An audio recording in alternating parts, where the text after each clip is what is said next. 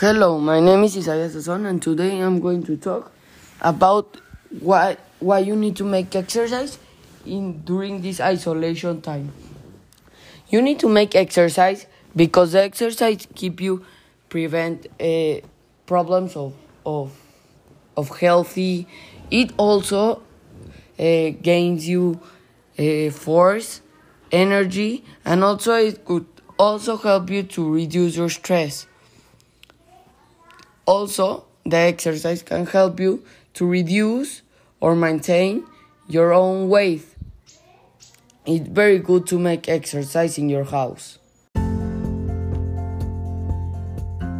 My third and last podcast is about why you need to eat healthy in this time of isolation. You need to eat healthy because it helps you to maintain your healthy safe and your weight stable. It also is good to eat well because it helps your body to prevent some viruses and bacteria.